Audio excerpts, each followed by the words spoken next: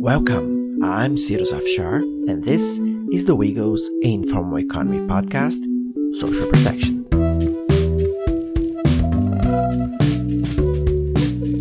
In this podcast, we will discuss some of the most pressing issues related to the linkages between the informal economy and social protection, including debates around workers' health provision, pension schemes for older workers, as well as childcare systems and other social protection policies for informal workers in order to improve their livelihoods.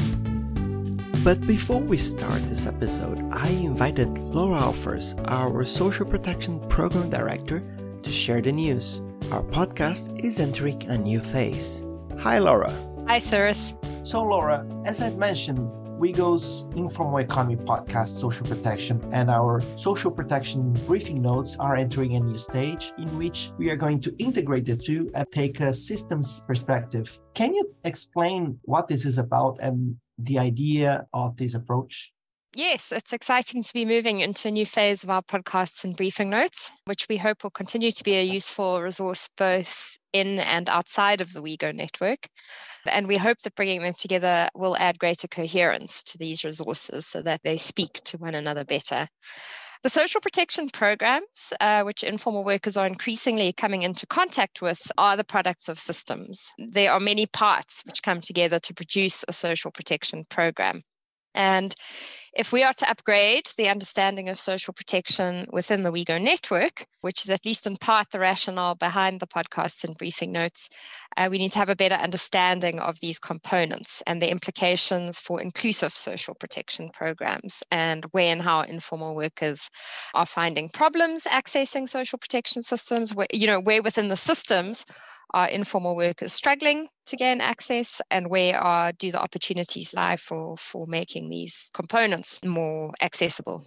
At the same time, we are, this is not just about a systems approach. We are hoping to use these products to explore how workers in the informal economy are experiencing social protection programs as they roll out on the ground. There has been a great interest in social protection since COVID. We assume that momentum is going to continue to a certain degree, and we assume that more and more social protection programs are going to be trying to reach informal workers.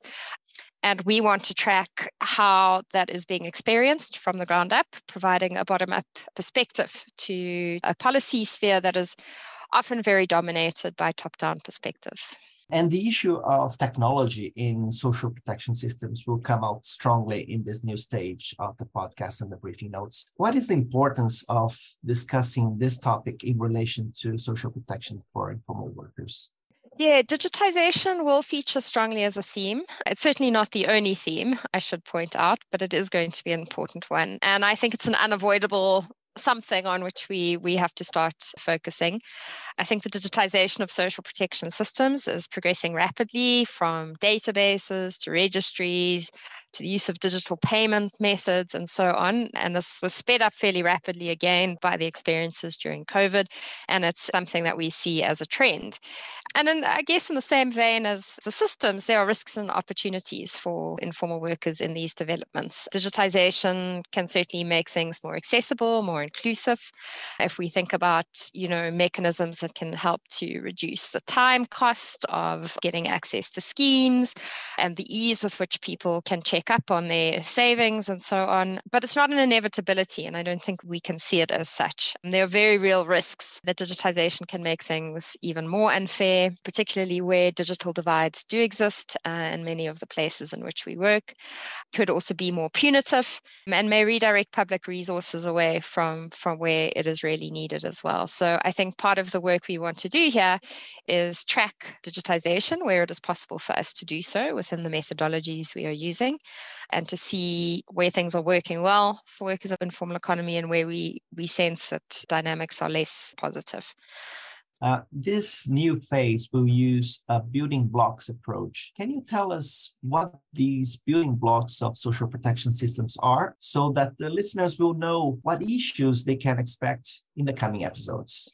So I mentioned earlier that social protection is more than just a collection of programs that are being rolled out, right? In order for these programs to exist and provide effective coverage in an inclusive manner, a whole range of elements have to work together: actors, processes, platforms, and institutions.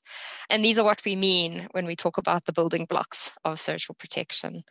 So if we want to understand how to improve social protection programs for informal workers, we need to think about which parts of these systems are doing well, which are not doing so well, and how we can strengthen each part of the system so that they work better together.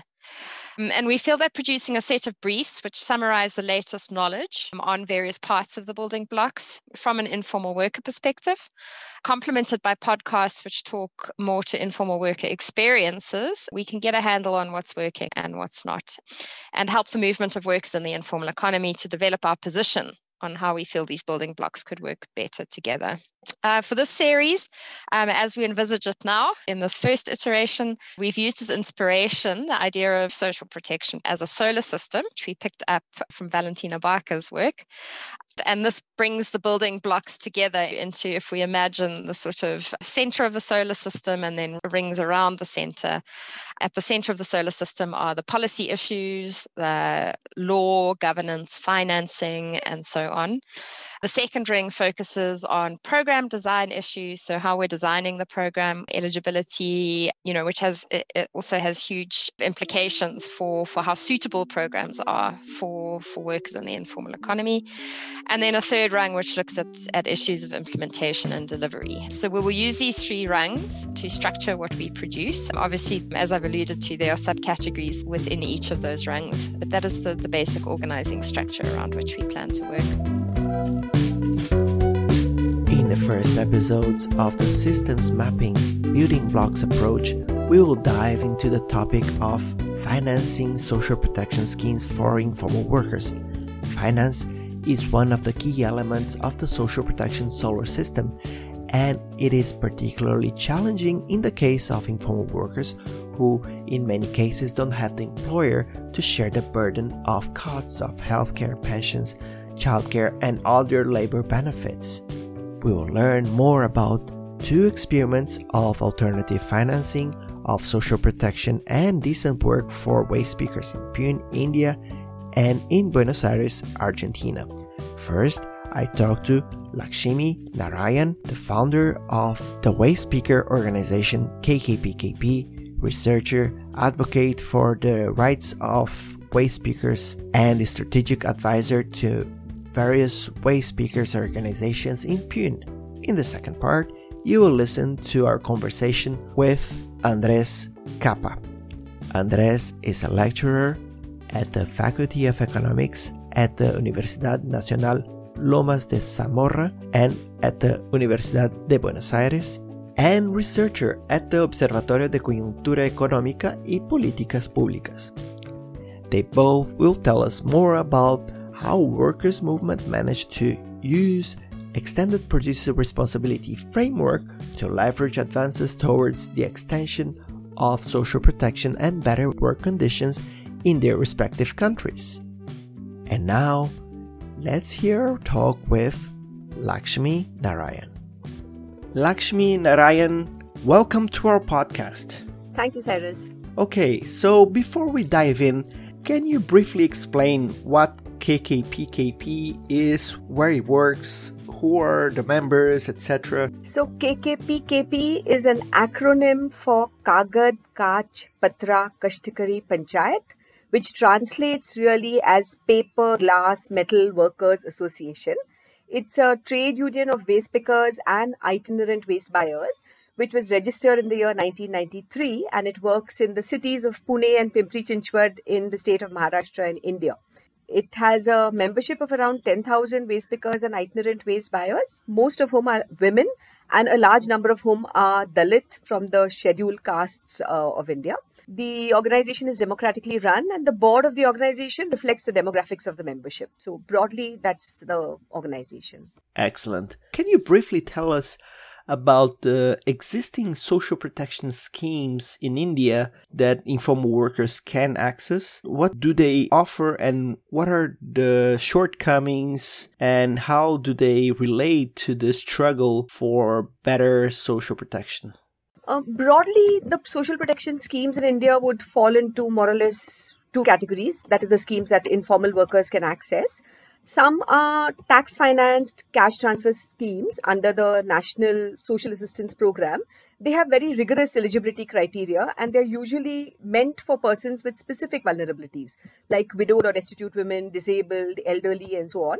They are usually exclusionary, they require a lot of documentary evidence, they're very limited in their reach, and unfortunately, there's not much awareness about these schemes. Apart from these, there are life, disability, accident insurance, and pension schemes. These are self-financed and they are available to all bank account holders. They are largely implemented through the banking system. They are supposedly universal because they have been promoted as part of our government's push for financial inclusion. However, they are very limited again by illiteracy and the financial and digital illiteracy of the working poor. Apart from this, there are some contributory social protection schemes which have been implemented specifically by certain sectors or for certain sectors through either sector-specific boards, like there's a Mathadi board for head load workers, there are construction workers boards, there are domestic workers boards, and so on. They all follow slightly different patterns. So, for instance, the Mathadi or the head load workers board requires that employers and workers register with the board, and the employers are additionally required to pay a certain levy, which is in addition and usually a proportion of the worker's wage to the board. And this levy is used by the board to actually cover provident fund contributions, workmen's compensation, insurance, as well as the administration of the board. So that's one kind of sector-specific board which provides social security for a certain sector of workers. And in this case, it's literally an individual worker. So an individual worker is paid both for his or her labor as well as the levy in proportion to their labor and to their wage. The construction workers board is slightly different. The employers pay a cess, and that cess, it's like a common pool of resources, and it goes towards insurance, education, and other benefits which go to registered construction workers from the pool of resources. But there's no direct one-to-one relationship between the specific, say, builder or employer who's covering that cost and the individual worker. They're not registered in a one-on-one relationship, unlike in the Mathadi board. So there are these kinds of examples of sector-specific boards as well. Unfortunately, in all these three kinds of schemes, the biggest challenge is the low levels of literacy, low levels of awareness, and negotiating access to the schemes is fairly tough. There's a lot of paperwork. People do not have access to internet. They're digitally not as literate as in many other countries. The infrastructure for this is not very good. Unfortunately, they're also fighting with government systems that are not very accountable, not very efficient, perhaps not very sensitive, and they're not hand-holding or supporting workers through the whole process. And due to this, sometimes it costs a worker more to negotiate the access than what a scheme actually provides. So they just choose to stay out of it. Thank you for situating the landscape in India for us. So one common challenge self-employed informal workers face is to advocate for social protection schemes that can meet their needs but don't require them to carry the entire financial burden alone, since many of them do not have an employer to share the costs. Is it possible to create schemes that other actors can contribute as well? So yes, I do think it is possible to do that. And broadly, when we say self-employed, we are referring to workers who don't have a legally defined or a definable or designated employer. But if one understands it in the larger context where all labor or work ultimately definitely benefits some individuals or some sections of society and can be in some sense maybe linked to a value chain, one can always indirectly attribute certain people who are benefiting from that labor and consider them as deemed employers. And actually, usually if one, particularly in value chain kind of context, like in waste management, one can clarify or break up the entire value chain, and that makes it easier to determine who all can be considered, say, the beneficiaries of the labor and therefore indirect, let's say, employers, who should ideally be co-contributing towards social protection of the workers. So like I said earlier, the Mathadi actually does provide a precedent for this, where the employer who is actually hiring the head loader is not an employer strictly. They're not actually employing them for an 8-hour day, but they are using their service. and they are benefiting directly from the labor. And so they are deemed employers, and certain specific social welfare, social protection provisions are payable by them through the levy. So I think that model definitely can be extended in some way for other workers. The challenge really is going to be institutionalizing it in a legal framework where one can also clarify the role of the government within it, recognizing, again, as I mentioned earlier, the challenges of inefficiency, poor accountability, maybe lack of sensitivity, some levels of apathy, corruption perhaps, and therefore limited faith that workers have in the government's ability, a concern of workers that the government is usually more sympathetic to the employer or the user of the labor as a consumer. And all of this sometimes makes it very easy or tempting for workers' organizations to try and work directly with the potential users of labor and try and claim some of these benefits directly. But it's not a sustainable option. Obviously, one needs the government to also be part of this institutional framework. One can also look overall at special taxes for, say, high net worth individuals, or taxing inheritance or wealth, or a luxury tax that can specifically go towards raising revenue for self-employed kind of workers. So I do think it's possible to get a kind of employer or figure out some social protection schemes that can meet the requirements of workers without them carrying the financial burden alone, even though there is no clear defined employer. So in your study, you have found that KKPKP has managed to pressure the local authorities in Pune and different stakeholders to co-finance social protection for waste pickers. Can you tell us more about how this process came about? I would say it's been a combination of pressure, but also research, evidence-based data, setting up institutional practices within the mass-based organization, within the trade union itself, convincing waste picker members themselves also, and sometimes even literally just appealing to the sensitivities of citizens. So it's been a combination of all of that. Within waste pickers, as I said earlier, we try to break up the value chain to see who all benefit from the labor. And obviously, there are some clear categories. There's the municipality, which directly benefits because waste pickers keep cities clean and reduce solid waste management handling costs. Then there are citizens who are indirectly benefiting because the urban local body benefits because their taxation, the tax they would otherwise pay the city, is reduced because of the informal labor of waste pickers. There's industry, which directly benefits. And when one is talking about industry, one can literally go all the way from the scrap trader who buys their material all the way to the recycler and the user of the raw material, of the raw recycled material for other products. So there are a number of players who benefit in that sense from this labor, and one could look at each of them as potentially individuals or sectors that contribute to social welfare benefits, and that's what we've tried to do it. Strictly speaking, I'm not sure I agree with splitting it across some sources of revenue as social protection and some as, let's say, better wages or better earnings. But I would say that it would be more important to build in a component of both in all these sources that one is looking at. So, for instance, if one is looking at EPR or municipality, instead of municipality governing and determining the terms of work so that a waste picker earns a formal living wage and negotiating with the municipality to ensure that that wage is a decent wage and it is annually reviewed and increased and so on, one can also add a component of a levy to it instead of looking at, say, industry or the scrap traders only paying the social protection cost. Because it's better to add on social protection, I feel, to the core cost of any of the aspects of the labor that a waste picker provides.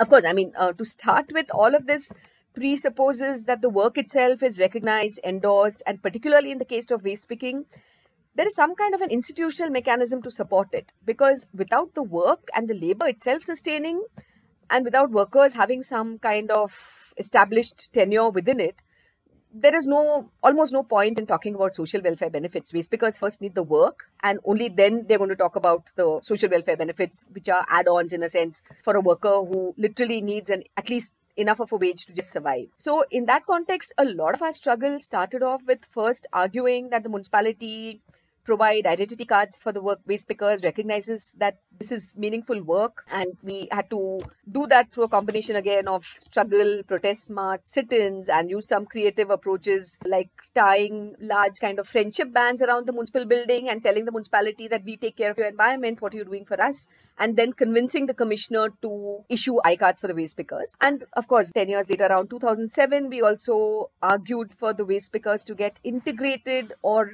kind of formalized in waste collection.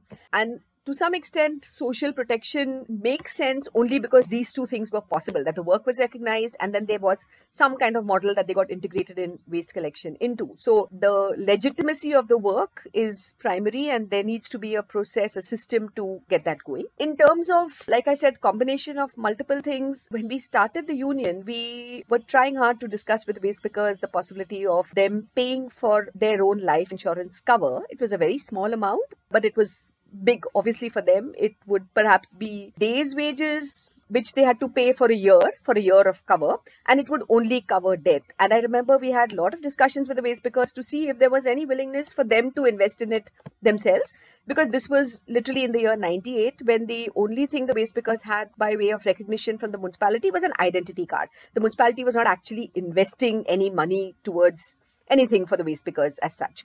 And we had, of course, as a trade union, started many activities. We had a credit society, and waste pickers took loans from the credit society, repaid it. And these kind of activities were going on. There were activities for the education of the next generation, children of waste pickers and so on. But from the municipal perspective, the only thing that had been, let's say, achieved or provided was an identity card. And in the first year, we had 100 waste pickers who signed up for insurance and actually paid the premium amount themselves.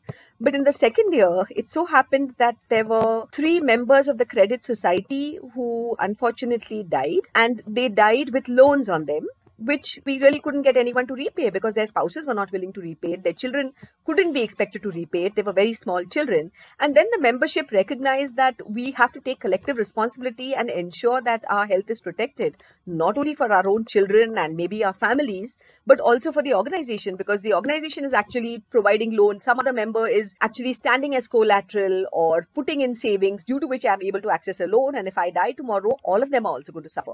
So some of these processes of internal pressure and group accountability also worked. And over a couple of years, the number of waste pickers who were ensuring that they were covered under insurance through their own earnings, paying their own amount, was in the thousands. We had around 5,000 waste pickers who would pay their premium themselves. So it did start off like that. There were definitely processes where the waste pickers also took on that responsibility. We did, of course, very much want the municipality to cover it. And the year 2000, we did a formal study with the International Labour Organization, and we actually established what the savings to the municipality is due to the work of waste pickers, and argued that the municipality should cover them under an insurance program, which the municipality agreed to. Even the Swachh model itself, Swachh is a cooperative of waste pickers running front-end waste management services. The Swachh model is actually pro-poor private-public partnership started by the KKP and the Pune Municipal Corporation in an effort to integrate waste pickers into solid waste management by authorizing them to collect waste from door to door. So waste pickers in Pune, around 3,600 of the 10,000 waste pickers of KKP do not collect waste with a sack and a rake like they used to 20 years ago, but they go around with a push cart and they go around house to house and cover a certain pocket and collect waste. They are paid by the citizens. They are paid a user fee that the citizens give them, and they have access to the recyclables that they collect from the citizens. This is a model that works in the city of Pune, not even in the city of Pimpri-Chinchwad. It's a very, very city-based model. And the model itself, it has been running for 15 years. In the first year itself, we had actually proposed some welfare benefits linked to the model itself, saying that the model cost the municipality much less than the municipality would have had to spend in actually running a waste collection system directly. And so again, based on the arguments and the calculations done around that, we argued that the municipality should cover the waste pickers under not just the life insurance scheme, but another health insurance scheme and some other welfare benefits, including some linked to education of children of waste pickers, healthcare, are all covered through the municipality paying the premium. So like I said, part of that is advocacy, part of it is using research and data, part of it is waste pickers actually lobbying around the municipality and pushing for the municipality to cover them under these schemes. Apart from that, the union also runs a number of activities. We run cooperative scrap stores, and we have some institutional mechanisms. So the scrap stores that we run, so a waste picker collects waste from the streets or the bins or from households and segregates the recyclables and sells it to a scrap dealer who then sells it to a wholesaler who then sells it to a recycler. That is broadly is the value chain. And we run a few cooperative stores where the waste pickers sell the material and they also make a kind of profit annually based on the sales that the scrap shop has made. And this profit is redistributed among the members annually again as a kind of bonus. But they also pay a component of this bonus back to the union, which goes towards social protection of other workers, recognizing again that not all workers are benefiting from the cooperative store. We run only 4 stores, whereas potentially we would need to run 100 if we want to cover all the members. And since we are not able to do that, the workers who benefit from such a store pay some small contribution as part of their profits towards that. In the same way, the Swachh members, since they benefit from a more assured income, better conditions of work, each of them pays a fixed amount each month that goes into a fund that supports various other livelihood options that could be used to improve the lot of waste pickers who are not part of the Swachh model. So some of these activities, in a sense, revenue earning, but there's an effort to ensure that that revenue goes back not only to the same waste pickers who are contributing to it, but also towards a larger membership, maybe people who are not directly contributing to it as well. It's an effort to spread the net wider. So moving on, the report you wrote suggests the potential to co-found social protection extension to better working conditions using the extended producer's responsibility tool, but currently informal workers are not part of this framework. How do you think EPR can be used to fund social protection extension for informal workers in India? So extended producer responsibility holds a producer responsible for the impacts of what they produce and requires to manage the recycling, the reuse or the disposal of the materials they produce. And as part of the global movement of waste pickers, we strongly endorse that for any EPR to happen in a waste picker inclusive way, it means that a waste picker needs to get better returns for the material that he or she retrieves. And this should either be a viability gap funding because the market prices for those materials are not already attractive enough for the material to be collected by them. So there are some materials that are inherently attractive because they sell at a much better price and a waste picker will retrieve it. But there are some materials that are far lower in the recycling chain because they are either very voluminous and light and it's not viable to pick it up. The transport costs for taking them from one place to the other are very high, or the rate that they get on sale are very low. Now, these items will only get retrieved if there is some kind of viability gap funding that the producer is made to take because the market price itself is not attractive enough for the material to be picked up. So in such cases, we feel that there has to be firstly a viability gap funding that is the producer's responsibility. If one is holding the producer accountable even in an environmental sense to handle all the materials that they're producing. Apart from this, for every material that a waste picker is actually collecting and retrieving, he or she is in some sense subsidizing industry because all of them are doing it at very often less than minimum wages, not with statutory compliance. The scrap dealers to whom they sell employ workers and are not necessarily paying them statutory wages. They're not complying with all the minimum wage as well as the environmental norms. And if one actually had to bring that entire sector within the net, then costs for recycling will go up and therefore industry should be paying. I mean, even today a waste picker is subsidizing the industry.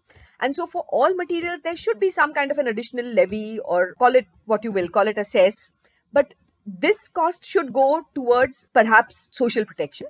But this is over and above the core cost or the rate for the material itself being high because they're two separate things, I feel. Like I said, I wouldn't really say all EPR should do is fund social protection. EPR should ensure that materials become possible, viable, and actually do get picked up because they are viable to pick up. And that requires a cost covering or a viability gap funding that needs to be much bigger. And then there needs to be a levy, which can be a small kind of percentage, which could go towards an additional social protection cost. I would say each source should have some component that goes towards social protection and some towards just ensuring that the core labor is paid better for that same work. So say in the Pune model, citizens pay the waste picker a fixed amount each month, which goes towards what we are calling their wage. But if we want to add a social protection, not if we want to, we do want to add a social protection component, and that should be over and above that. And it should perhaps go into a resource pool and then be used to cover waste pickers under certain specific schemes. The same to do with the municipality. The municipality is paying waste pickers or paying the management of Swachh towards the running of Swachh. In addition, it is covering the waste pickers under certain specific social protection schemes. The recycling value chain, if one looks at, it should first ensure that the rates for the materials are viable, and then it should add to that a certain social protection component or cess. Broadly, that's what I'm arguing. And do you think this principle could be adapted to be applied to other types of informal workers and other value chains so that those who benefit from labor of informal workers would contribute to their social protection? Absolutely. In principle, this is very doable. I mean, whether one is looking at domestic workers or gig workers or construction workers, one could certainly apply this principle. The challenge really is that ultimately in most of these forms of labor, the direct beneficiary is usually the consumer. And the moment we create an institutional framework that needs to bring in and target every single potential consumer who's an everyday citizen, we have to recognize that government is often very hesitant or unwilling to take enforcement mechanisms literally to every citizen's doorstep. It is a challenge, both because of the large magnitude of the problem and the enforcement issues that they will have to deal with and the mechanism they will need in place, as well as because of the potential unrest or protest from citizens. So one needs to build the mechanism into policy with government playing some kind of key governance role without requiring the government to actually benefit from this directly, but the government playing a governance role. So say for domestic workers, having the employers who are benefiting from the work of domestic workers contribute towards a fund, which then goes towards the individual worker either for pension benefits or healthcare, insurance and so on. Or if one is looking at app-based workers who say drive us around, drop material, one can easily add a surcharge to the cost of that service, and that surcharge could go towards every individual worker's social protection. But the mechanism to do that will need that the government actually takes a clear stand on it, negotiates with the app-based providers, with the workers, and actually has good, strong tripartite systems where the worker and the employer are both sitting across the table and talking about what such social protection systems will actually cost. So to wrap up, what do you think are the main opportunities and challenges to these alternative strategies of co-financing social protection to informal workers, and the main learnings you have found in conducting this study? So, of course, opportunities are, in a sense, really not explored to the fullest. We ourselves in KKP are trying to explore more possibilities, and there's a long way to go, both in articulating it fully, discussing it enough with the membership, and then with all the other beneficiaries or stakeholders, like I say, and with other sectors even more so. So there needs to be an open discussion and articulation of how this might look. The real challenge, I think, is that finally many sectors, directly or indirectly, do come back to the consumer, and it might soon be a very thin line between what a consumer is willing to pay and whether adding too much surcharge like this will actually diminish the number of people who are availing of a service at all. So it's a thin line between determining what the appropriate amount is that needs to be added on to the cost for many of these services, and what is also a minimum decent livable standard wage. And one has to toe that line carefully and ensure that one price it carefully so that one doesn't lose a consumer base and therefore ultimately lose the work in the process. But obviously not peg it so low that workers are suffering due to it. Lakshmi Narayan, thank you very much. Pleasure, Cyrus. And now, let's hear about the case of the Argentinian experience of financing social protection extension and decent work to informal workers with Andrés Capa. Andrés Capa, welcome to our podcast. Hi, Cyrus. Thank you for having me. Great. So, Andrés, in your study, you have found that workers' organizations use an extended responsibility framework to realize better work conditions and improved access to social protection for waste speakers. Can you tell us more about how this process took place? Well, actually, there is now a packaging bill. This is a draft law in the Congress, but this bill is based on an existing reality that workers have now in some cities a system with social inclusion of cooperatives. So now, for example, capital city in Buenos Aires, there are 6,500 workers that are formalized in cooperatives, included in the management of recycling waste collection, transport, treatment, and commercialization into the value chain. And this system, we call it in Spanish, HIRSU, has brought a lot of benefit for the workers in terms of the working conditions. For example, the workers have a monthly fixed income obtained from the government, and then they have an income that cooperative gain from the selling of the material to the industry as an input. They have formalization through we call it social monotributo, that is a system for self-employed workers that give them health and pension coverage, the social security.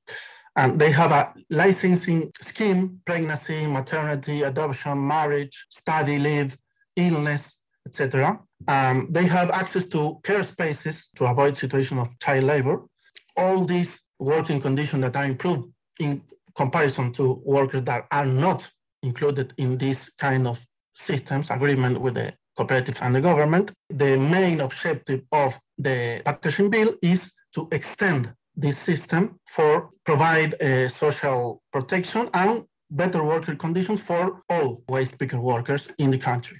So the EPR concept is the argument that the workers use, because this packaging bill is elaborated by the Waste Picker Federation, by the Union of Waste Pickers. That is a very important thing. It's a proposal from the workers that essentially have two central goals. The first one is an environmental goal, minimize the impact on the environment caused by packaging disposal. But the second is an inclusion goal. It's include the waste pickers in the integrated packaging management process. And there are three central aspects of the packaging bill. First, and most important, is the payment of an environmental tax by companies. This tax is an EPR-based tax, so companies finance the social inclusion local packaging management systems with the participation, obviously, of the waste pickers cooperatives. The second aspect is the social inclusion, and the third is the direct intervention of the state in terms of control and transparency of the quantities and values of the materials. That is very important because in practice, we can have a law, an EPR legislation, but in practice, it doesn't work if the state doesn't control the companies regarding to the quantities and the prices. These three central aspects of the packaging bill that aim to better condition of the waste picker workers. Excellent. Can you tell us more about the extended responsibility legislation state at the moment in Argentina in relation to funding of social protection extension? Well, at this moment, there is low EPR legislation in force. The funding of the actual functioning system now, they are not based on legislation, but based on direct agreements between some cooperatives and the Union of Cooperatives, it's national, and some local governments that come to a particular agreement that repeats in some local municipalities to establish this integrated system with the waste pickers in every city with the cooperatives that include from gathering the material in the street with trucks, the transportation and the treatment, and then the commercialization. But there is no EPR law in force yet.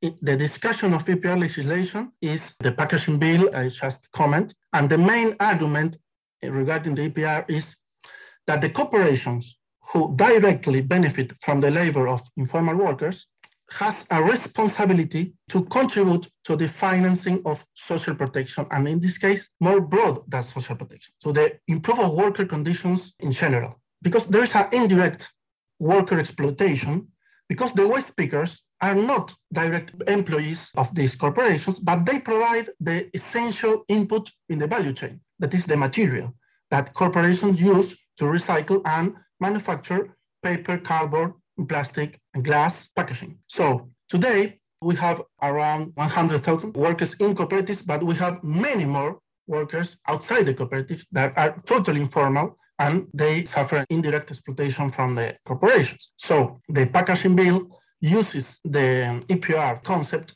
to make this corporation to pay for the social inclusion and the better worker conditions for this segment of workers. One of the things that this packaging bill is aimed to finance is the social monotributo. In English, it's monotax. It's one tax that gives coverage of health and pensions to all the workers that are self-employed.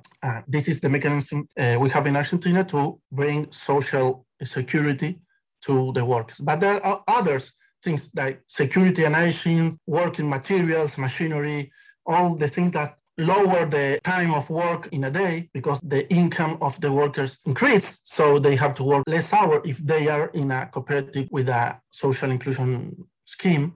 So all this is the aim of the packaging bill that is discussed, and all this would be financed by a tax paid by the corporation, an EPR tax. So can you mention some of the work condition improvements these informal workers could now enjoy after this new finance mechanism was implemented? Mm-hmm. Today, the reality of these workers are very precarious. If with this law can change that and finance the extent of the system management by the cooperatives, the improvement of the working conditions are huge. First, they have an increased income. Most important, more income for their work, because the cooperative can negotiate better with the industry, and we set aside the intermediaries. Second, they have a fixed income, a complementary income, direct from the state.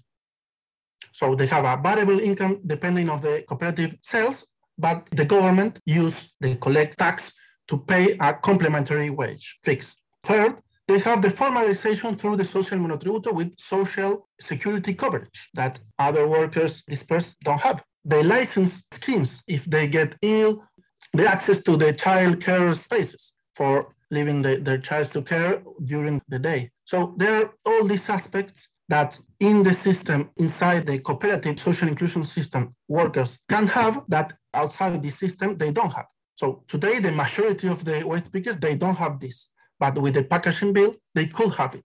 And there are actually some cities that have this system, but with the law, eventually, we can extend this system to all the workers. And this is crucial because the corporations, some of them agree with the environmental aspect. They say, okay, we cause with the packaging some negative externality. So we agree we have to be responsible to take care of that. But the thing that is resisted is the social inclusion, the payment of the EPR tax to the state so the state can extend social protection to the workers. And that is the main discussion now in the Congress with the corporation lobby. So how does this effort to finance social protection and decent work help these informal workers to be integrated into existing social protection schemes in Argentina? Well, regarding the social protection, in Argentina, we have a system for the formalization of self-employed informal workers that is called the monotributo, monotax. With this system, self-employed workers can pay a low contribution to Social Security and pay a low value-added tax and income tax, and they have access to Social Security and formalization. We have then a special monotributo called social monotributo, social monotax. That is a special regime specifically designed for low-income popular economy workers, and this regime allows the labor registration of activities within an annual gross income below around $3,000. And the payment for workers in social monotributo is very low, and they have access to contributory pension system and basic health care.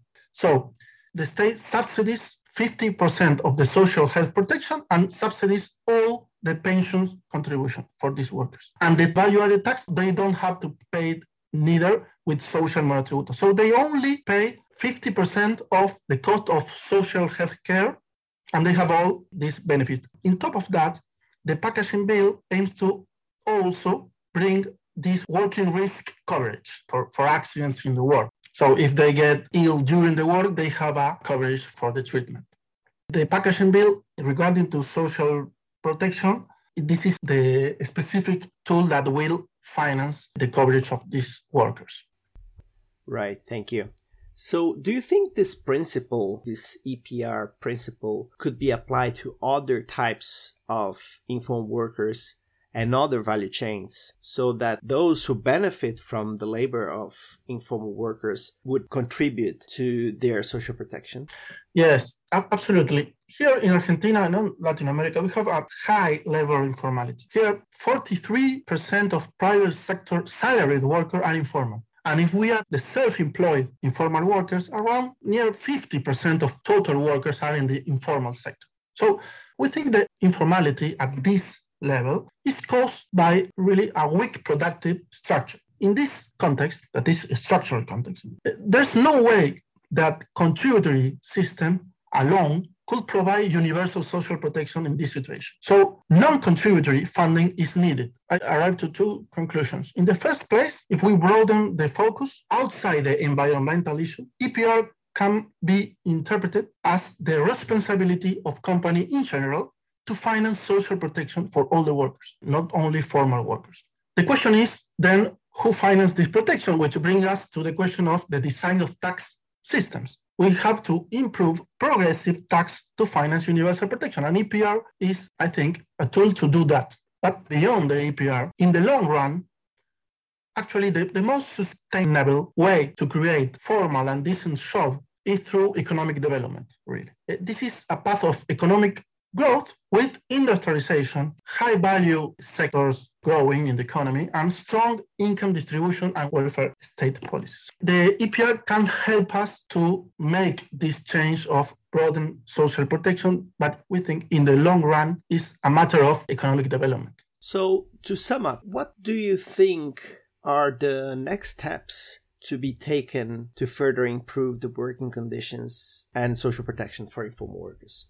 Well, the main issue now regarding to the packaging bill, but we can extend it to the social protection for all workers, is the opposition of the corporations to finance extent of coverage. So next step, we have to approve this law, this project. We have to gain the consensus on the society, on the Congress itself, to overcome the corporation lobbies and approve this EPR bill, the packaging bill, because this establishes a milestone that we can construct further from this to advance in other social protection for other groups and segments of workers.